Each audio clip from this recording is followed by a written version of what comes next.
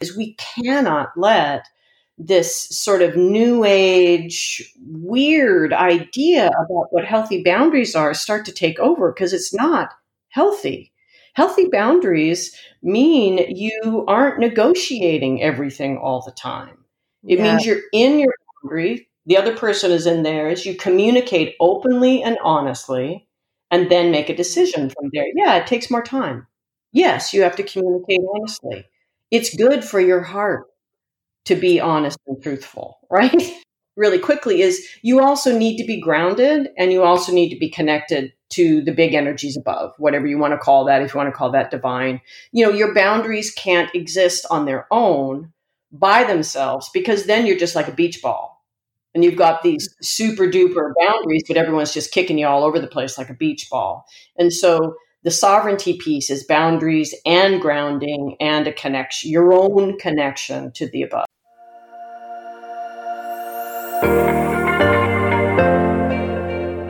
Welcome to the PS Younger Self podcast, where we talk to inspiring entrepreneurs, thought leaders, and creatives on how we can all crush our fears and optimize our lifestyle to live our most fulfilling lives, and always on our own terms.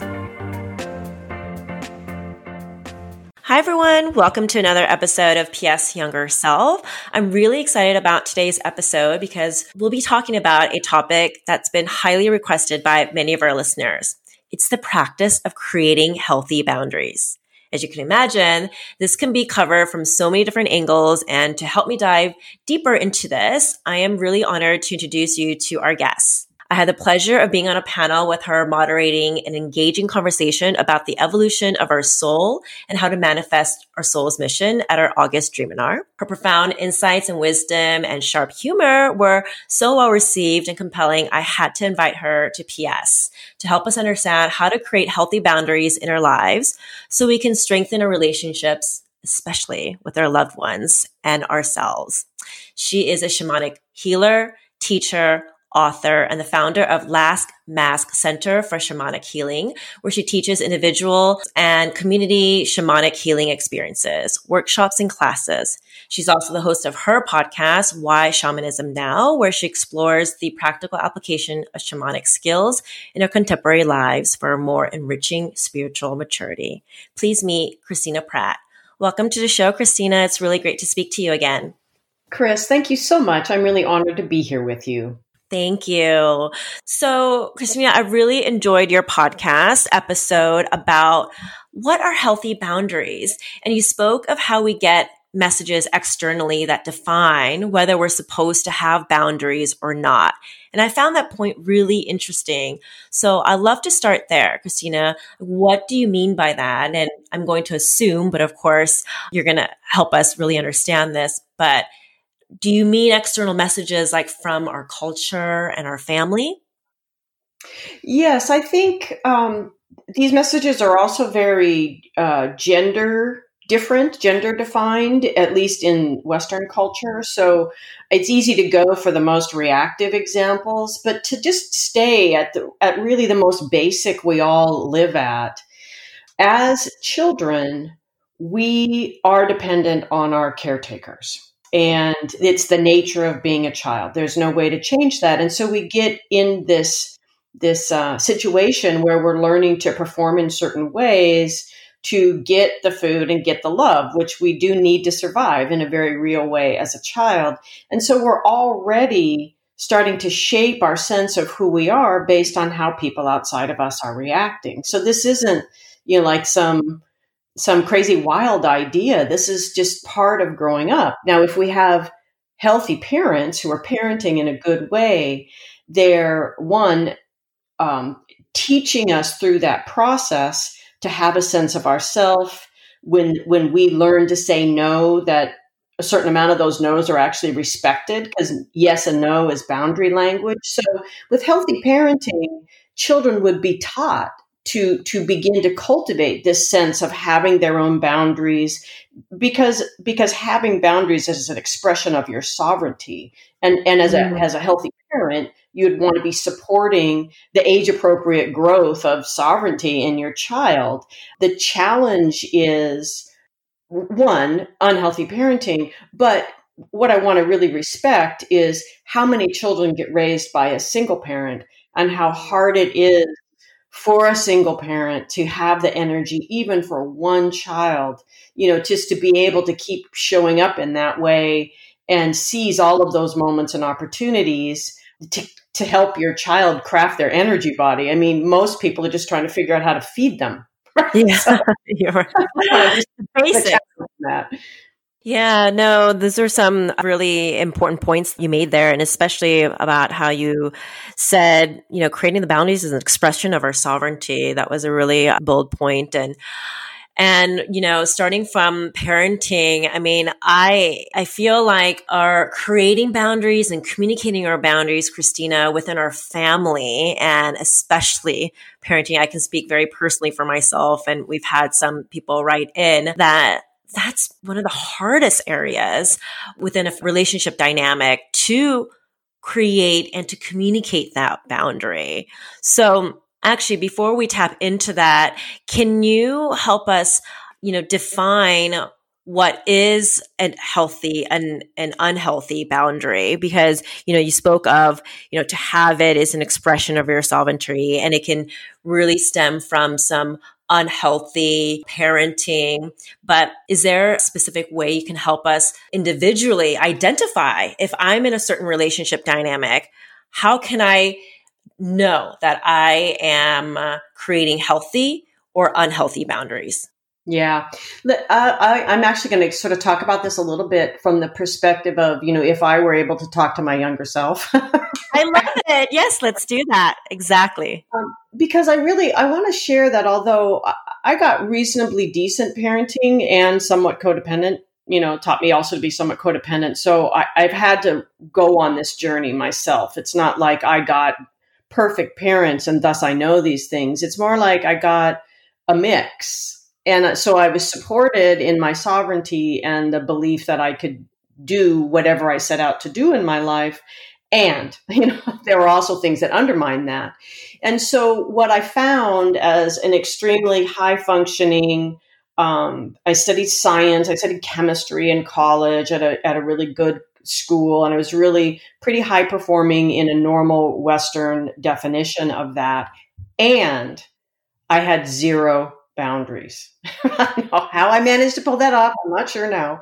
But basically, I didn't have boundaries at all. And so as I moved into my, graduated from college and got my initial jobs in life and started working and trying to manage my own adult life, like no longer in the safety of being in college, but now I'm in the world trying to juggle everything, the lack of boundaries suddenly became pronounced and apparent, although I didn't know what it was. But what it showed up as is chronic illness and pain, chronic relationship problems, no matter how hard I tried to do everything I thought was right to do in relationship, to be honest, to communicate, to have the hard conversations, to know what I like sexually and communicate that, to be a good partner in life, all of the things, trying to be in good relationship with my parents, and yet having a lot of struggles around that and constant struggle at work, which is that whole leveraging around, how bad do I need this paycheck? I want to, these people are driving me crazy. Do I really need this paycheck? Well, the whole thing, all of that was a symptom of my perspective on what was going on because I had no boundaries, influenced by my energetic experience of what was going on because I had no boundaries. So it's my mind's experience of it and my body, heart experience of it. And I was pretty tortured. And so one thing led to another, and I ended up meeting this amazing teacher named Phyllis Pay, who was teaching a thing called intuitive energy processing. Mm-hmm. I'm not sure she's still teaching, so I'm not going to go further into that, but I do want to honor Phyllis. In that class, what I learned was, one, that I had an energy body and that I had a symbolic language I could pay attention to learn to communicate with what that energy body was trying to tell me. And so by symbolic language, I mean literally that language your dreams use at night, or your soul uses at night to communicate with you in your dreams. So we all have a symbolic language, to not to get too wildly shamanic about it, but it's just that symbolic, intuitive, inspired dream language we have with ourselves. And in some ways, we're similar to each other in that language as humans on this planet. And in some ways, are very unique based on our life experience. And it all comes together to make your symbolic language. And so what Phyllis taught me, much to my frustration, because I really didn't want to have to know these things. I just wanted to do my life the way my culture was telling me to do it. I was really good at succeeding in that way of being. And I really wasn't sold on the idea that all of the problems I were experiencing were a direct result of that way of being, right? So I hadn't quite bought in yet to the understanding that the expectations on a woman in the United States are unrealistic in every possible way and unequal and unfair. Right? I haven't quite gotten there yet completely. Anyway, so what Phyllis taught was that we have an inner energy body. And this was the beginning of what I now teach, which is essentially understanding that inner energy body is made up of the input of all four aspects of who you are as a human. Every human being is physical, is emotional, is mental, and is spiritual. And you can define your particular personal flavors of those things. It doesn't really matter. The bottom line is we are all of those things. And they're all a wisdom body. They each have their own language and their own aspect of our self and sovereignty that they tend. And so part of what those wisdoms do when they come together is they create this sense of an inner landscape. And that inner landscape needs three things. It needs its space defined. How do I know what is me and what is you? Now, when I'm in an ecstatic or meditative state, I'm one with all things. That's great. We don't live there. It's a really important thing for people to recognize. We don't live in an expanded out oneness state at all times. If you do that, your child will starve, right? It's like we're meant to touch it. We're meant to know it. We're meant to use it to remind us of what we really are and to keep our values in perspective. But we don't live there. We live in the physical world with children that need our care, with lovers that need our kisses, with work in the world that we need to do, which requires we have a sense of ourself as a soul incarnate with a purpose that has sovereignty to get that done. And so our human existence is a dynamic between those two things. And so we can't just say, oh, well, I'm in the oneness. It's like, no, when I need to get stuff done, I'm me. And I need to know where I end and the rest of you begin. And the rest of the world begins around me, because it's not just human beings here. That's a boundary. And that boundary is contributed to by my physical body's wisdom, which is your gut sense. Do not go in that alley, right? That gut sense, don't do that. Don't turn left, or do suddenly turn left. That gut sense. It is also contributed to by my emotion and my sort of soul sense of what's going on, my deep intuitive capacity to connect. There is a mental component of it. And the mental component is back to what I was saying about that child at 2 when they learn to say no. The mental component is how your language and your communication is congruent with your own sense of your boundaries. And then there's the spirit sense, which is that sense is you are always capable of growing and becoming more than where your boundaries are in the moment. But in the moment, you honor yourself by respecting where your boundaries and limits are. So each part of the wisdom body contributes to the boundary. So the boundary is an energetic thing that I create through my practice, my daily practice of awareness around my energy body. It's the language that I choose to share with people through the day. No, I'm sorry, I can't stay late at work tonight. I need to do XYZ with my kids. I've made this promise. I'm not willing to break it. Or, yes, I can. Let me call my partner. They can pick up the kid at school. Like it's that yes and no. Like, yes doesn't mean I like you. No doesn't mean I don't like you. Yes and no is boundary negotiation. And so if you can't say no without feeling guilty or shameful or some problem, you do not have healthy boundaries. Right? It's a really, really, there's so many books written that basically have the title, When I Say No, I Feel Guilty. Yeah, that's actually, Christina. Yeah, that's actually going to be a follow-up, a separate episode all about how to say no without feeling guilty, because that's exactly it. So many of us struggle and that's part of, as you said, a part of the language of setting the boundaries, but we're just so caught up in, if I say that, like the judgment from other people, how is it going to affect? When I feel like so much of what you have been saying so profoundly about all these wisdom bodies is coming into ourselves, understanding our inner self first, and the work and journey that we go on to understand what is our own defined boundary.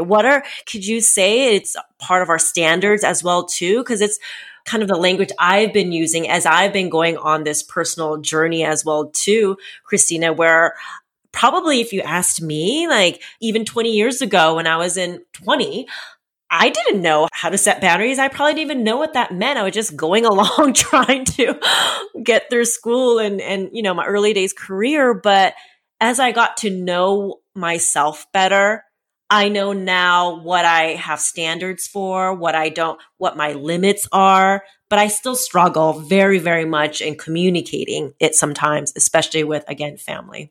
Yeah. So one of the things is, when we have no boundaries, and again, I'm speaking from my own experience of getting well into my 20s with no boundaries, right? So I'm very aware of that essentially you're in a codependent dynamic with people. And I know that's really an old-fashioned word and nobody really wants to talk about it anymore, but the bottom line is y'all are doing it. So you really should educate yourself about it. It's not how we want to talk about it now. It's not cool enough, but the truth is we're doing it. Right. Yeah. And when our dynamics for our energy body and our boundaries are set up in our family of origin with how we learn to relate with our parents and our family and our siblings and all of that, when that's how we learn to do this and we have not deeply re-educated ourselves, then our boundaries are codependent. It just is. So educate yourself. Okay. But to move on from there. So what happens when you first start setting boundaries is things appear to get worse, because when you don't have boundaries, other people are literally living on your energy. It's very vampiric. Why we have all these bad guys in our TV land, and we romanticize them, because the bottom line is energetically we're all doing it. You've all dated someone who turned out to be a zombie. Right? You've all been in relationship with someone who turned out to be a vampire. So you get my point. So The point is, though, when you cut people off from what is essentially their drug, they get angry, right? And so the big challenge with starting to have healthier boundaries is initially it seems problematic. But you need to go through that, because what you're really doing is cutting addicts off from their drug, and the drug is your energy. Your energy is yours to do what you have come into this life to do. And you can choose to use your energy to help other people, but you do not help people by enabling them and letting them just feed off your energy. And so this is it seems like a harsh understanding for people today, especially when people are so deeply into this sort of relentless positivity, and we don't want to judge this, and we have to use all the right words and not trigger anybody. If you do not have healthy boundaries, starting to have healthy boundaries will trigger the crap out of everybody in your circle who need to accept that and do it anyway. Because you'll inspire those that are worth friendship, will be inspired by you and will learn themselves to have healthier boundaries. Those that don't want to go there, you want to know that now. You want to know that before you get a job with them. You want to know that before you marry them. You want to know that before you commit to going on a 90-day tour around the world with them. You don't want to be around people that aren't willing to respect your boundaries and limits and to honor you respecting theirs. And so this is an aspect of healthy boundaries that is getting really in the 30 years of my practice, the degradation around people's understanding and will of what healthy boundaries means and a willingness to have it is horrifying to me. And so I'm so happy. But I would talk with you about anything, Chris, but one of the main reasons I was like happy to jump on this topic is we cannot let this sort of new age weird idea about what healthy boundaries are start to take over, because it's not healthy.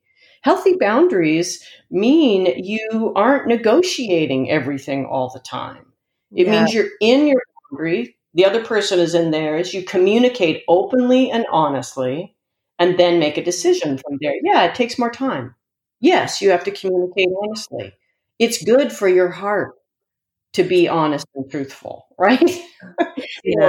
Boundary really quickly is you also need to be grounded, and you also need to be connected to the big energies above, whatever you want to call that. If you want to call that divine, your boundaries can't exist on their own by themselves, because then you're just like a beach ball and you've got these super duper boundaries, but everyone's just kicking you all over the place like a beach ball.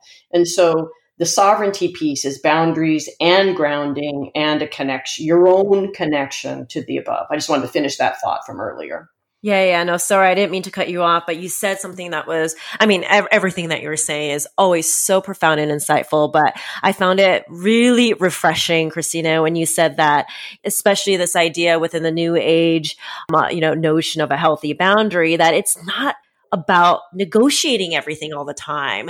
Like that was really, really refreshing, because I feel that some people may want to judge you also for setting specific standards, being unapologetic about it. And it's okay to say that, no, I'm not going to negotiate with you on this. Like, this is who I am. And it's because I am so sure of myself in what I can handle, what my limits are, what my standards are, and not feel bad about myself in communicating that. So thank you for just saying that. And so once you have, once you begin to take on the project, right, of healthy boundaries, and you recognize initially it's going to ruffle people's feathers and pet their fur the wrong way, right? But you need to keep at it, because the other thing that it does is it then shows you what are your beliefs you hold that keep you from having a healthy boundary. So that, really the important thing is, while everybody else is having a kerfluffle over you and your new boundaries, you need to pay attention about where is your fear? Where is your resistance? Where are your beliefs? And to do that kind of internal personal work and clearing by whatever means you do that, to get rid of the old ideas you've taken on that actually tell you you're not free, you're not right, you're not empowered to have your own healthy boundaries. That is far more important work than worrying about everybody else and their kerfluffle, right? Yes. You really need to get to that piece where you're looking at how am I undermining my own healthy boundaries with my own beliefs and my own deeper fears and shame, these things. And this brings you into the kind of inner family work that we all need to do. So there's no point in not doing it. We all need to get there sooner is better. Exactly. Well, and you brought up another operative word, belief, because at the end of the day, I feel like creating boundaries, it relates to and stems so much part of our own belief system, everyone's individual belief system. And again, like going back to, one of my biggest struggles, and as I mentioned earlier in our conversation that some of our listeners have written about, is this boundary with our parents, and especially with parents who simply believe that they have the right. They have the right to know everything because they're the parent. They have the right to interject and always be right because it's their right. So can you help? Because, that's a really hard one, Christina. And even at the age of 40 that I am, and my parents are very old not very, but in some respects, yes, very still traditionally old-fashioned Korean, and that has a lot of cultural expectations. But and then I have my own inner guilt. If I set these boundaries, is it going to offend them? Is there a way that with parents who believe a certain way because of their own conditioning and their own, ways they were brought up, to communicate that can be healthy and understanding? Yeah, it's a really important piece, because in healthy parenting, there are many, many dynamics to healthy parenting, but around boundaries in healthy parenting, what children need to cultivate, the qualities you would want to see your child cultivate, intelligence, the ability to, think through things on their own, ultimately their own sovereignty, their own ability to succeed in the world and be a good citizen, and love their children. That's what we want our children to have. And ideally, parents should want their children to go beyond them, right? To just be able to be that, to take what the parents have given them and take a step further, and to do the same thing for the grandchildren, right? Okay, but here's the deal that gets missed with the parents that try to know everything, or think that to be a good parent, you have to present the front that you know everything, because every single parent is shaking in their boots. But right, present that front that they know everything, and they think that that's what it means to be a good parent. But the truth is, children are deeply intuitive and emotional creatures, and they do know what's going on. They don't know what to call it. They don't know the words for it. They may not know why. They don't necessarily know the larger context. But when things are very bad and you say to them, everything's fine, they know you're lying. And that then makes them think, well, am I wrong or is my parent wrong? Well, a child can't accept that their parent's wrong. They need their parents to be right. So the child's going to start saying, well, then I'm wrong, which means my intuition is inaccurate. So that's what you're teaching your children when you override their accurate intuition of what is going on in the moment and don't share with them age-appropriate response, which in that situation could be, okay, things are really problematic right now. You're absolutely right, but you're fine. I've got you, and we'll deal with this. Right? It's like a different way instead of presenting this everything's fine front.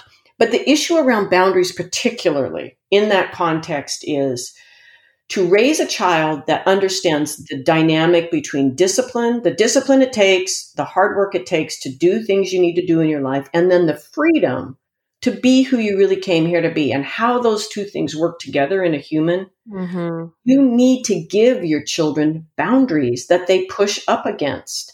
And when they demonstrate they are responsible enough to hold that boundary themselves, you need to expand that boundary, but still give them the next level of boundary. So it's this constant process of really knowing where your kid is and being involved with what protection do they really need?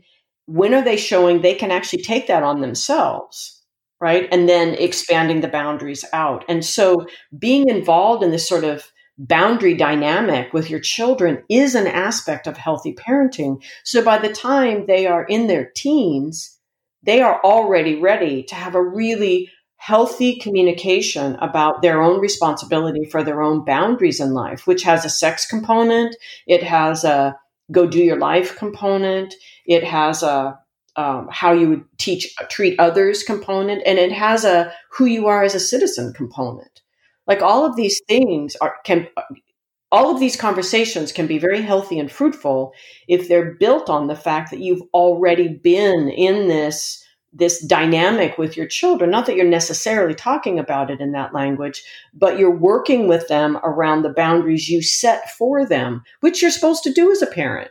That's the thing as a child, is you don't know how to do that yet, right? And you want to have that naturally and be in a natural growth process around it. So by the time you're a teen, which is, of course, the age you would be initiated into adulthood in an indigenous culture, you've laid the groundwork to have conversations with your teenagers about how they deal with the world and have boundaries in it.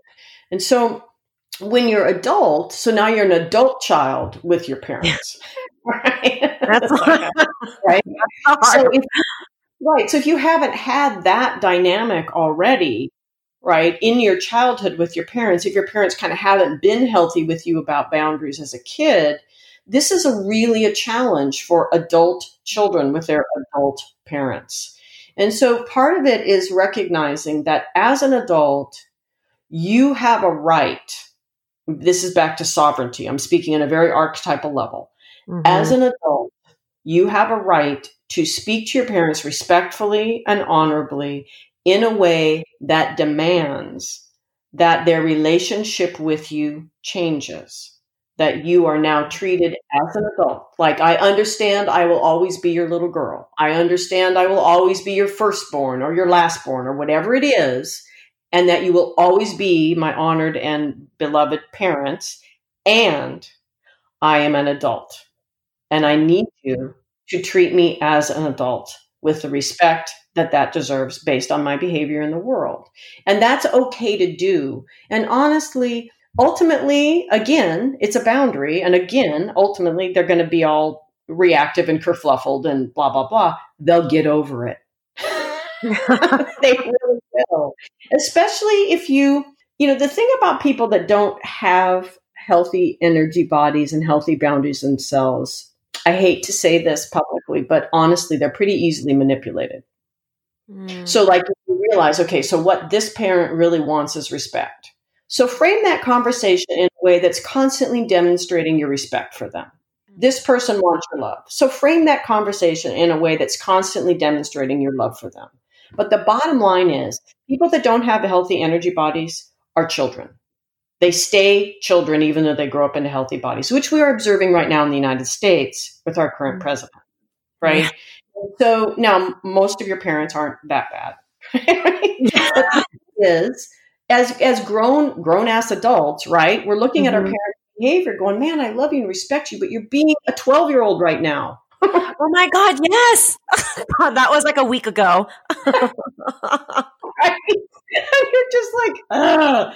And the challenge with that is it's going to happen soon enough.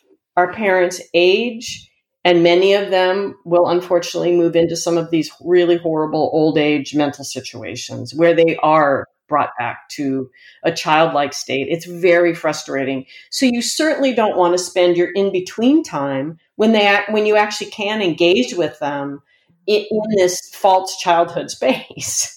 And so again, they'll adapt. This is the thing about relationships, and it's in family systems theory, right? If one person changes in the system, everybody has to shift.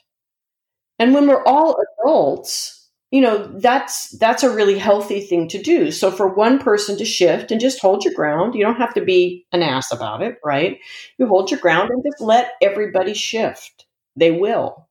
Not always in exactly the way we'd want them to be, but there's a lack of trust in the power of the love in your family relationships when we don't do the right thing. Right. And so we need to trust that love. We need to move into that love really fearlessly and vulnerably and state our boundaries, right? And stand up for them with our parents. And you do. I mean, nobody tells you, but you really do as an adult get to say, I am a grown adult right now. Yes, I will always be your whatever. And I need to be treated as an adult. I mean, this is what's happening with the Black Lives Matter movement.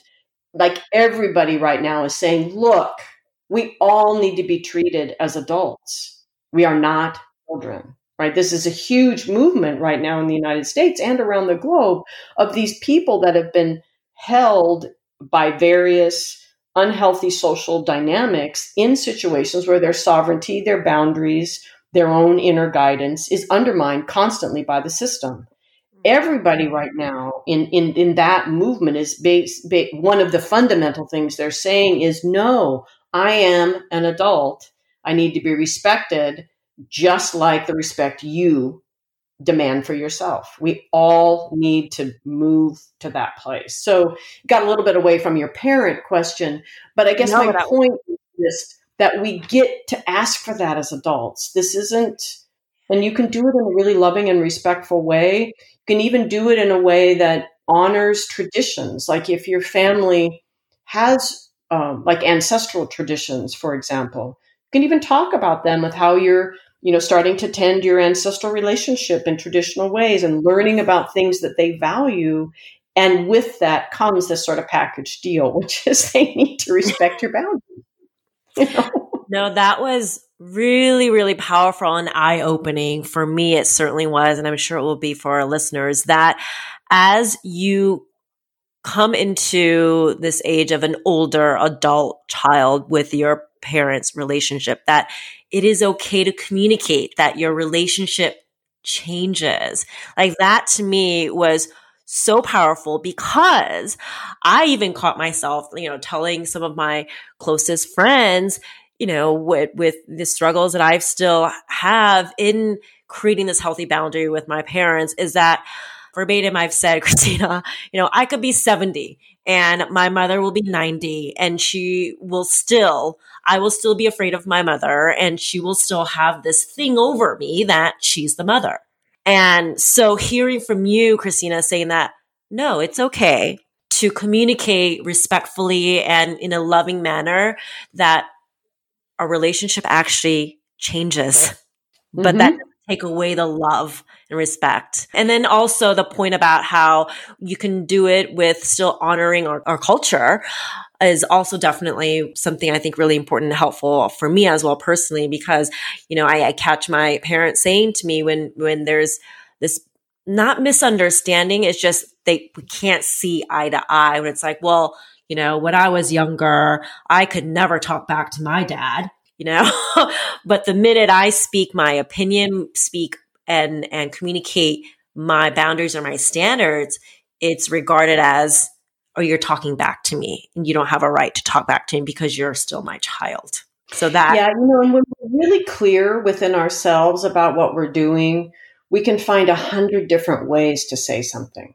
to communicate it. When we're not clear within ourselves and we're struggling, then there's only like this one way we can say it. And it usually ends up really being prickly, right? But when we're really solid and we've done our own inner work around the same issue, in other words, if ultimately, let's just say that my mom is bullying me now, if I've done my own inner work around how I'm bullying myself, and I'm really clear about all of it, and I've adjusted my boundaries and grounding to support that in my life where I feel, it's easier to do that. Then when I speak to my mom about that, I have 100 different ways to say it, because I'm really free. If I'm trying to make a point, right, there's only one way I can say it. And it doesn't go over well with our parents, because, they're the ones that created our family is the place in which that inner landscape of problems got created in the first place. Yeah, let's be real. Yeah. So can we briefly touch on then in the intimate relationship dynamic? And in these relationships, I feel that, the emotional boundaries is really intimate. It's really shared. It's intertwined. And so maybe you can actually then paint a picture of what a healthy emotional boundary looks like in an intimate relationship. This is my favorite class in Energy Body Clearing. We do a class on the energy body in relationship. And this class is always just hysterical. I love this class. I have so few avenues that I get to actually just talk about relationships. But it's really eye-opening for people to really think about how much their challenges in relationship are because in that intimate place, they cave in on their own boundaries and sovereignty, to be loved. That whole, but I need to be loved. It's like, well, your sovereignty and your healthy boundaries as an adult, this is not true for children. Children do need to be loved. It is a true need. But if you are still as an adult believing that you need to be loved to the degree that you would violate your own standards, you are acting as a child. And as a grown-ass adult, right, we shouldn't be doing that. So that's a place where we need to do our own inner work, right? Because we need to not be being childish or motivated by the need for love to do things that violate our own sense of our own boundaries and sovereignty in relationship. Our intimate relationships need to be that place of refuge that we go, that we are really supported in our vulnerable places. We're supported in our magnificence, right? So So that's the place where we most often cave and we most need to not cave, right? Mm-hmm. And so what I really see about relationships with this whole energy body idea. Okay, so I have an energy body because I'm a human, and my partner, who's also a human, has an energy body. Okay, all good so far. The relationship. So once we step into relationship with our intimate person, the relationship takes on its own energy body. So the relationship can be treated as a thing, as a being in a sense that needs to be tended. And so this is the reason, for example, those of you that have had relationship problems and have started working on the relationship, and then it just brought the end of the relationship, it's usually because there's no more energy going into the actual relationship. Now you're just working on it. And so there's nothing to work on. And so that energy body of the relationship happens really naturally when you start spending time with people and you start being intimate with people and you start having deep conversations with people.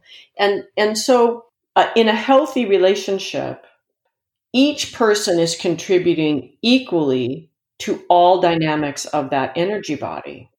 So if I look at a 1950s, stereotypical American relationship, that's not happening, right?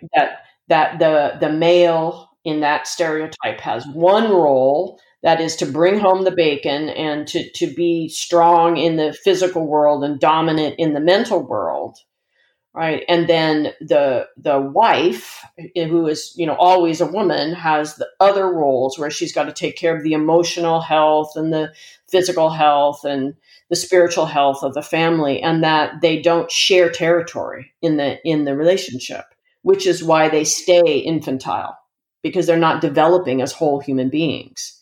And so if you want in your relationship to develop as a whole human being, you as a human need to contribute your 50% to the groundedness of the relationship, your 50% to the life force, your 50% to the will and direction of the relationship, your 50% to the love and emotion. For those of you that are tracking, I'm just moving through the themes of the chakras, right? Like, the point is, you need to give only 50% of all the aspects of the relationship, and the partner needs to be willing to give 50%.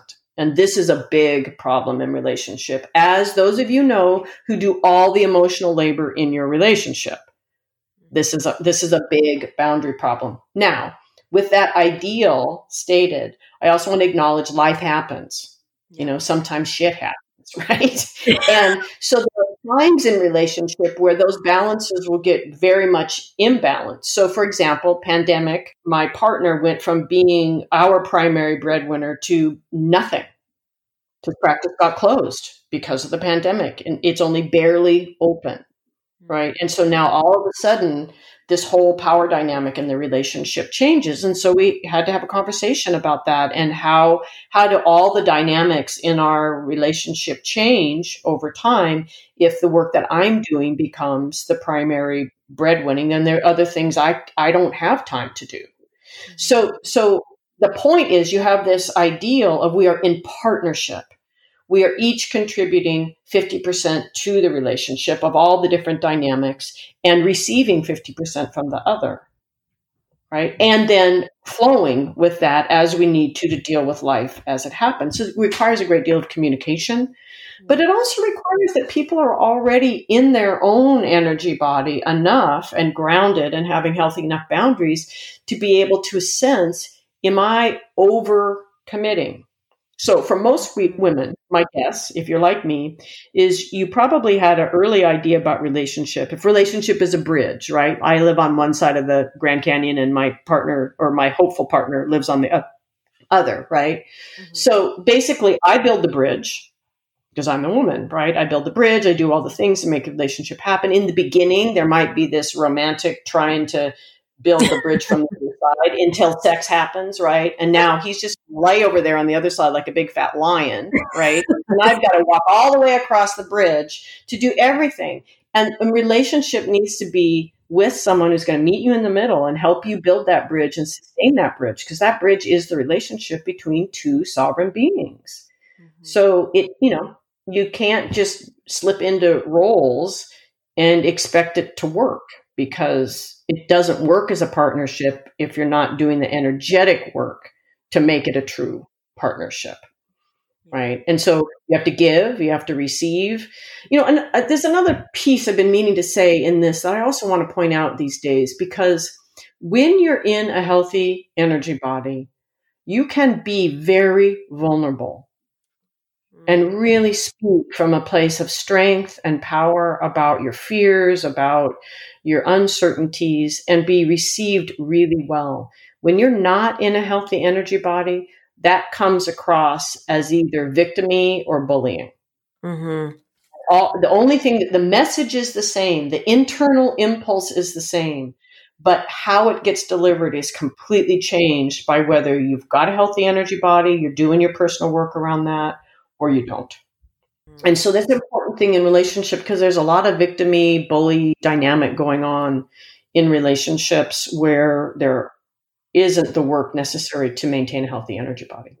Yeah. So then would you say to communicate and have those healthy boundaries, prerequisite, you have to be vulnerable. You have to be willing to open up, and that's a healthy thing. And I feel like because, I certainly know and believe that some of the deepest relationships, and the one that I'm in now, it's being able to be so vulnerable that has enabled this really strong dynamic between two individuals. And when that vulnerability is missing, like, how can you be really authentic and build that bridge, to use your analogy, and communicate all of your standards and limits when you're not even honoring all of who you are by being truly vulnerable? You're absolutely right. And then the next step that I think people don't get to because they're too afraid is, okay, so I am vulnerable, and I honor my limits and my boundaries, and I listen to my partners. And what we realize is that the situation is unworkable that way. And people are afraid to get to that place, because the next step is, oh, okay, well then I need to understand what I can do to potentially change my own limits and boundaries. Back to the idea that everybody forgets is, you're meant to be here growing. You're meant to be becoming a more and more magnificent version of yourself, which means you're constantly needing to challenge where your fear levels are. Yes. And often it's in those vulnerable sharing moments with your partner where you realize, wow, I'm not who I want to be. I want to be more. I want to be able to meet that partner there. Or your partner saying, wow, I want to be able to meet you there. How do we get there? How do we grow together? How do we become even more of the really amazing beings that we are? That's, to me, the where we're going. Not like, oh my God, I've been vulnerable, catastrophe. It's like, oh, we've been vulnerable and this is really uglier than we thought. Let's fix that, we're growing together. Yeah. Mm-hmm.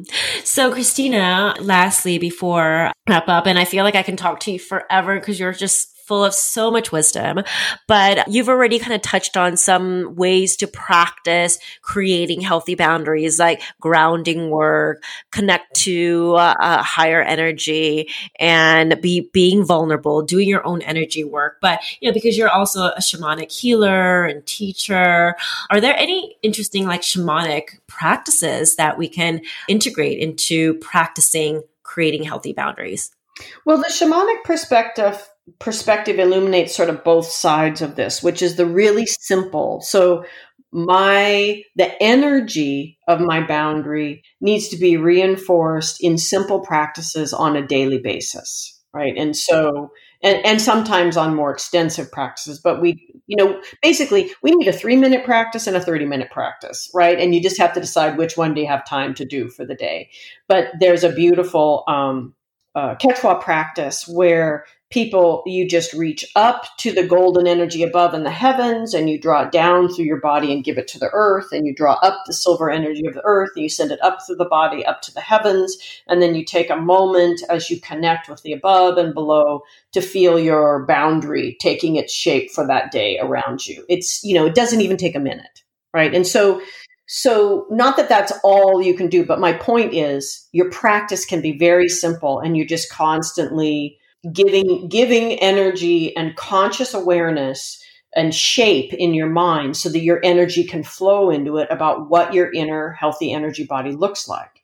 And then your language and your behavior aligns with that. It's not enough just to use healthy boundary language. Your energy needs to align with that.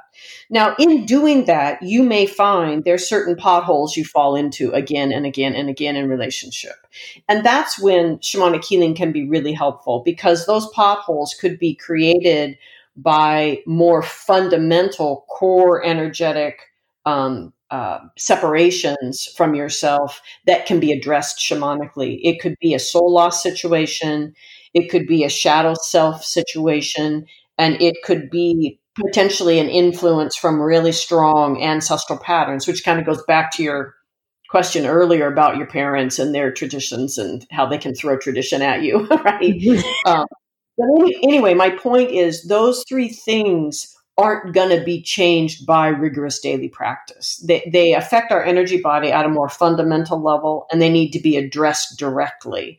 And shamanism is one of the most effective ways to do that. There are other ways.